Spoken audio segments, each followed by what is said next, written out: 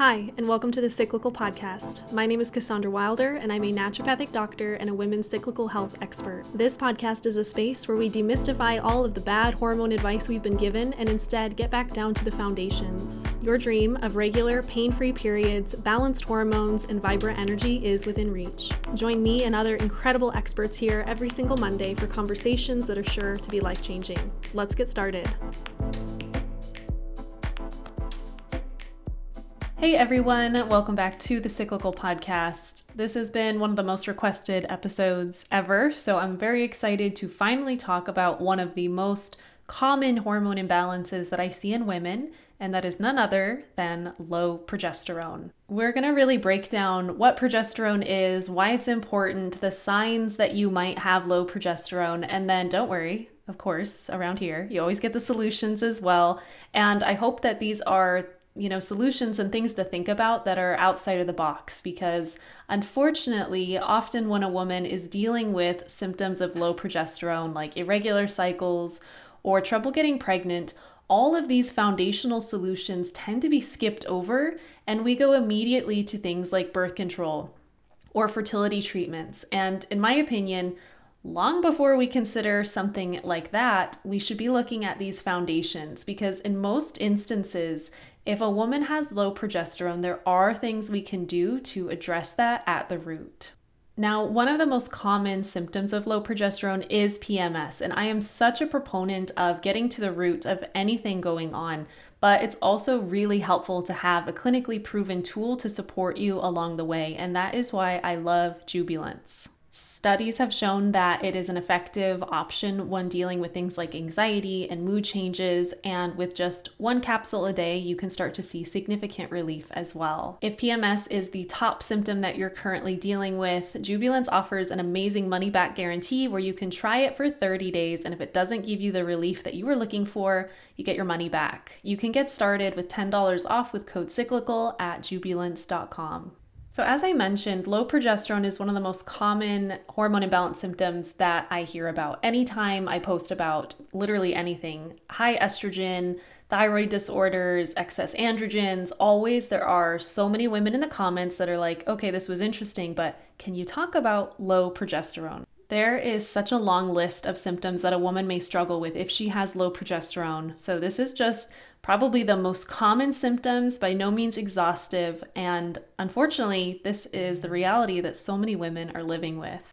If a woman has low progesterone, she may deal with symptoms like breast tenderness, short cycles, especially if our total cycle length is less than 25 days, mid-cycle spotting, where she's spotting around ovulation or she's spotting for an excessive number of days before her period, irregular periods, so no predictability in when the period is actually going to come, difficulty getting pregnant, cyclical headaches, PMS or PMDD, bloating, trouble sleeping, anxiety, low libido, and heavy periods. So that's quite a list, right? And in my experience working with so many women, most women that I work with match a lot of these symptoms of low progesterone. And why is that? Why is it so common for women today to have low progesterone and or low progesterone symptoms?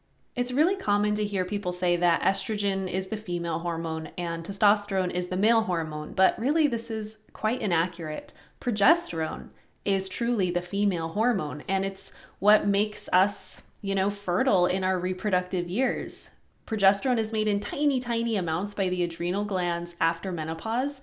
And of course, before puberty, we don't really need progesterone. So progesterone is the fertile feminine hormone. Progesterone is such a beautiful hormone. It is naturally calming. It is anti-inflammatory. It supports the health of our thyroid. It really is kind of the zen, calming hormone that we all desperately want. And progesterone is made when we ovulate by our corpus luteum. When you ovulate and the egg comes out of the follicle, that follicle transforms into the corpus luteum, which is a temporary endocrine gland. And this is what's going to make your hormones like progesterone for the next couple weeks until your period, or for longer if you get pregnant. Progesterone's job is to prepare your uterine lining for a potential fertilized egg. So if you get pregnant, the corpus luteum is going to continue to make progesterone in large amounts until the placenta forms and will eventually take over that hormone production. But if you don't get pregnant, that corpus luteum will die, and this will cause your hormones to drop, which is going to cause your endometrial lining to begin to shed, which is going to begin your period. So as you can see, progesterone becomes really important from ovulation until our next period. Really, that whole second half of the cycle, or the luteal phase, which is the longest phase of our cycle, with it being around 10 to 14 days for most women. Something I didn't mention is that many women have long called progesterone the anti-aging hormone, because when we have adequate progesterone in our body, it supports having a youthful appearance, having fewer fine lines, having plump lips, a feminine form. And I think that's really interesting. So especially if we're not making adequate progesterone, some women may feel like they have premature aging, or their lips are thinning, their hair quality may change. So progesterone really has so many benefits, and this is why we want to be ovulating as much as possible during our reproductive years. Ovulation is how we make progesterone, so we can't, overstate how important it is to ovulate so that we can make this vital hormone. So of course, some forms of hormonal birth control do work by turning off ovulation, and that's why they're effective.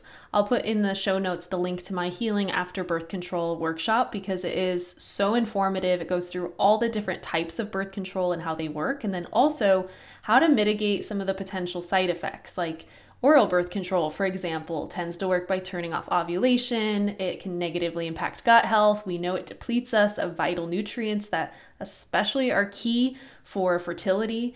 So there's so much information, and there's more than I can go into here, but it is important to note that some forms of birth control work by turning off ovulation, not all.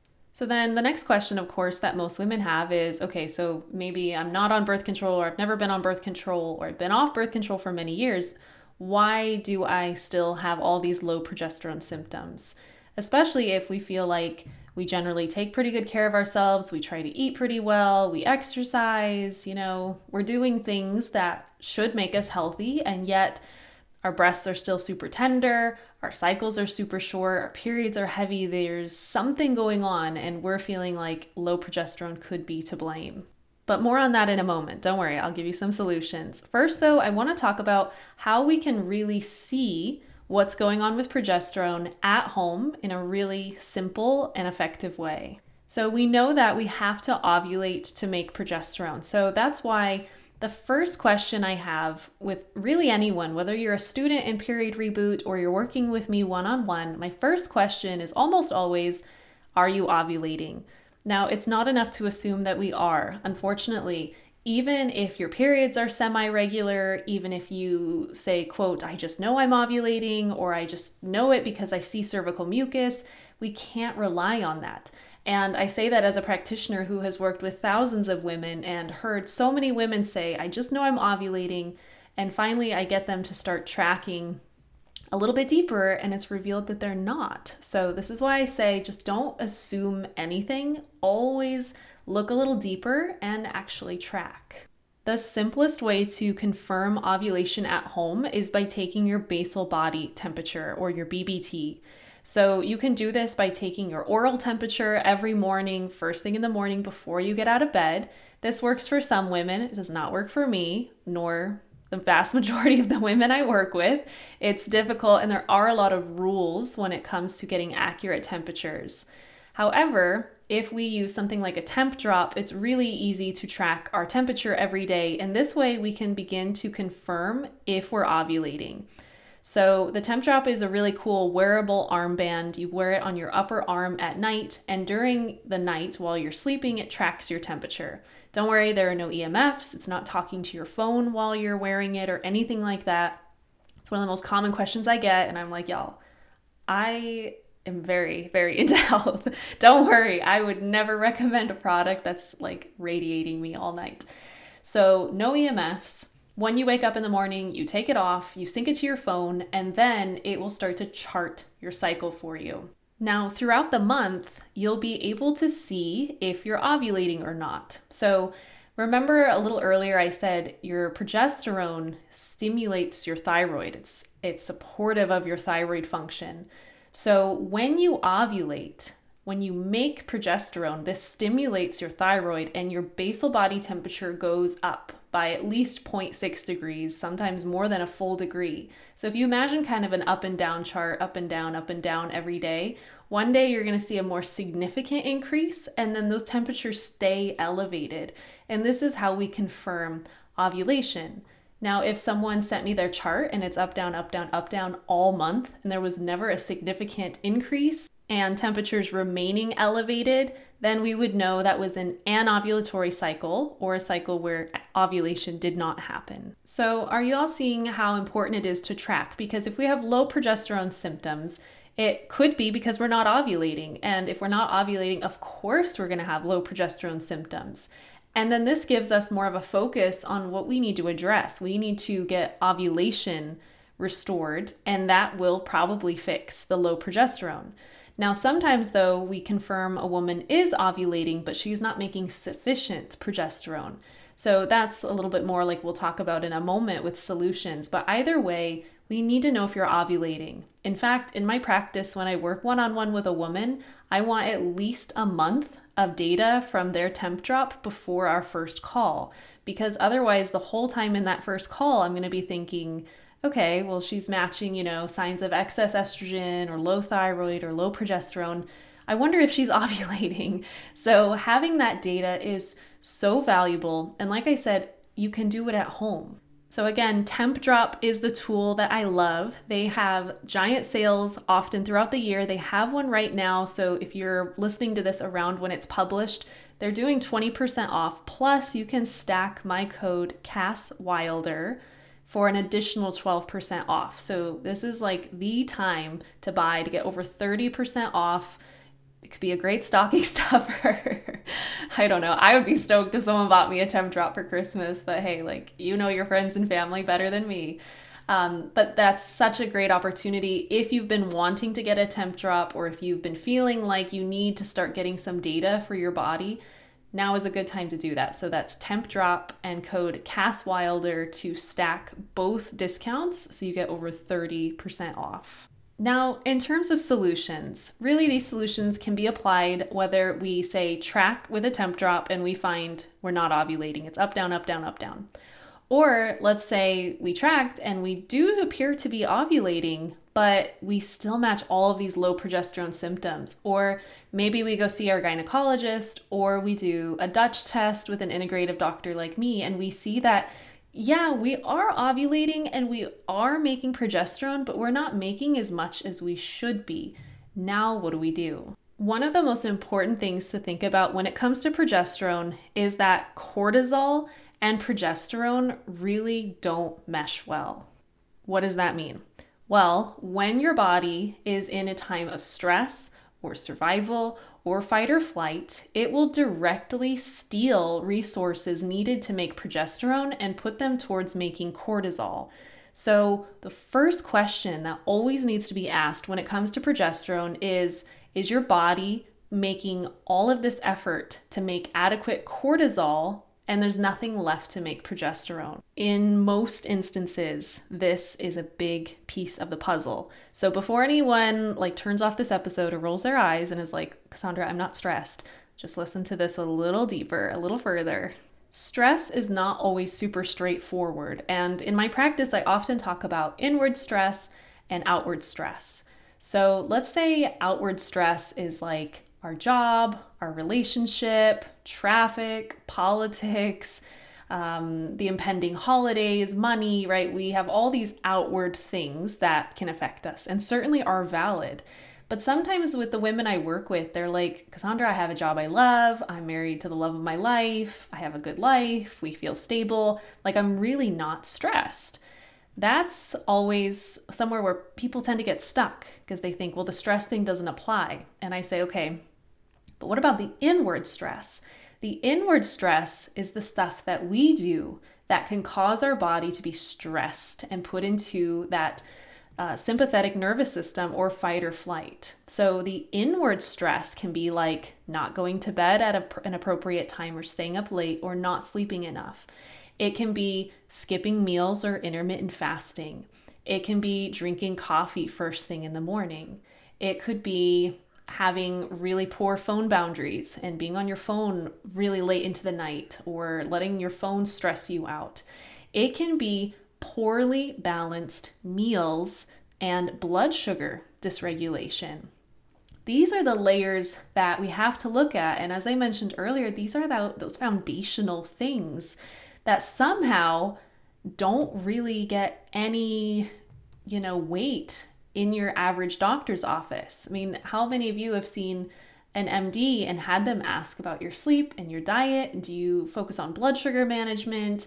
Do you have phone boundaries? Is your home life stressful? I mean, I know some doctors ask that, but I've never in my life seen a doctor that asked me any of that. And certainly not years ago when I had hypothyroidism, low progesterone, and felt like a shell of a human. Nobody ever asked me any of that. So hopefully you're seeing that there's a couple layers to the whole stress piece. So of course, I want you to consider, why would my body be stressed? And if I'm not ovulating or if I'm not making adequate progesterone, that is your body telling you we don't have the basic resources we need to prioritize fertility and ovulation. We can't care about that right now because our body is in survival mode. Like, you really have to, I think, fully look at that and take that on and realize, like, okay, my body's telling me it's stressed. So why is it stressed?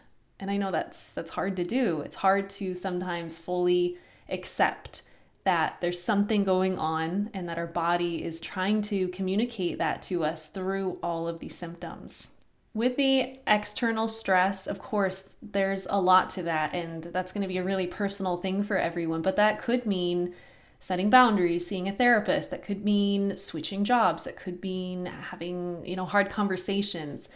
That's not so much my focus here in this episode, but I don't want to say that stuff doesn't matter. But the inward stress piece is more so where I tend to look at and focus, because those are things generally within our control. I mean, maybe not the sleep part. If you have a baby like me, then, you just accept what you can get. But we can at least control most of these things. We can control what we're eating, how often we're eating. We can control balancing our meals. We can have better boundaries with our phone, right? These are things that generally are in our direct control. So the first piece to addressing low progesterone is consider cortisol. What is going on with stress and cortisol? This is where the Dutch test is really cool, because we can see cortisol patterns. We can see how stressed your body really is. And of course, we can look at progesterone and estrogen and everything that's included in a Dutch test. This is why generally with my patients, we will often run a Dutch test just so we can get a deeper perspective into what's going on. But that may not be necessary for you to do. If you already have a feeling progesterone is low, then start here. Start considering, what is stressing my body out? So from that umbrella, then we can start to look a little deeper. One thing that is so overlooked is blood sugar and the immense stress that can cause on our body if we're not pairing our meals well. Okay, so let's talk about an example. Let's say you're on a trip, so you're not in your normal routine, and you go to a gas station because that's all that's available. So you go there and you get like a Krispy Kreme donut and like a caramel latte. Delicious, right? So you get in your car and you're eating all of this. So because this is predominantly carbs and sugar, your blood sugar levels are going to start to increase. So your pancreas is going to release the hormone insulin, and insulin is going to go in and start to pull that sugar out from your bloodstream and stick it into your cells so you can use it for energy. If we are constantly eating meals where we're only getting in one macronutrient and we're not getting in adequate protein or adequate fat, over time, this can cause us to have higher cortisol. And over time, we could also be at higher risk of developing insulin resistance, where our pancreas continues to release insulin, but our cells are less receptive to it. And so This can really be the beginning of prediabetes. And where now up to 80% of Americans have insulin resistance, it makes sense that many people who are struggling with this may not even know about it. They're just now experiencing the ripple effect of symptoms, and potentially even if they're a woman, struggling with things like low progesterone. So if we want to support our blood sugar, one of the easiest ways we can do that is by eating adequate protein at every meal and snack. And I did a whole big episode with Danny Hamilton last week on the podcast. So if you didn't listen to that, that's a whole hour about blood sugar and blood sugar alone. But she gave some really great tips like eating adequate protein, going for a short walk after meals, and focus on building muscle. So rather than maybe focusing exclusively on cardio, consider other things like lifting weights or Pilates, things that are going to help you build muscle mass, as that's going to be supportive to blood sugar health. I recently shared on Instagram that I try to hit over 100 grams of protein a day, and some people were like, what?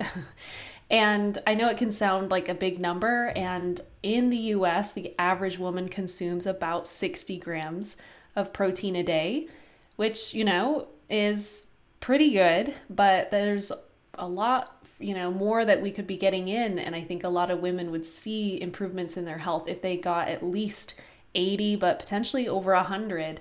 And if you're really active or you do exercise a lot, then your needs could be much higher than even that.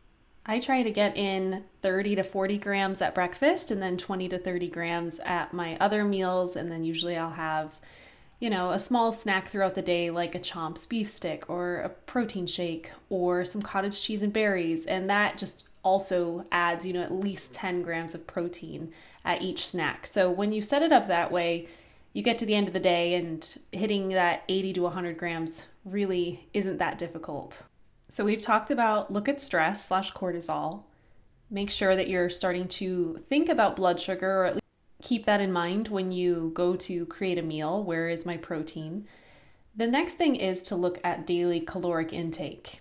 And I sometimes feel like a broken record. But again, if you don't track this, sometimes it's really surprising to see how little we may actually be eating. So again, I see this with my clients all the time where I'll have them track and then we see they're eating 1,200 to maybe 1,500 calories a day. And for most women of reproductive age, it's going to depend on your height and your weight, your age, and of course, activity level. But for most women, that's going to be way too low.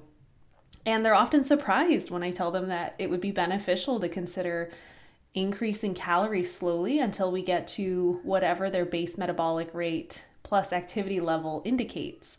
So that might be 2,200, that might be 2,000, that could be even more than that. So calories have to be considered because the act of ovulation requires a lot of energy. It's a big moment for your body to create this corpus luteum, to release this egg.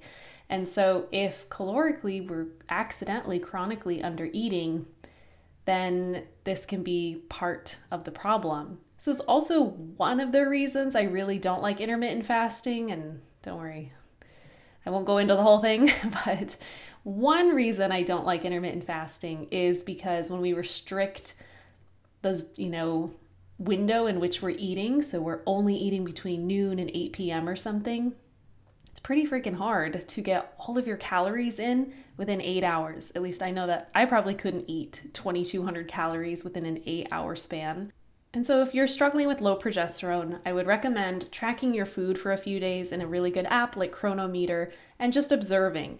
That app will also help you see your macronutrients, so your protein, your fat, and your carbs, just so you can have an idea on where you're hitting everything. Are you getting much protein in? Are you getting tons and tons of fat but not enough protein, or vice versa? And it's just helpful for, again, you to have the data to see, okay, this is where I'm starting, and then in a few months, I'll revisit this and see if my symptoms are different, if I'm feeling better, and where I'm at with, getting in more calories and having my macros, my blood sugar a little more balanced.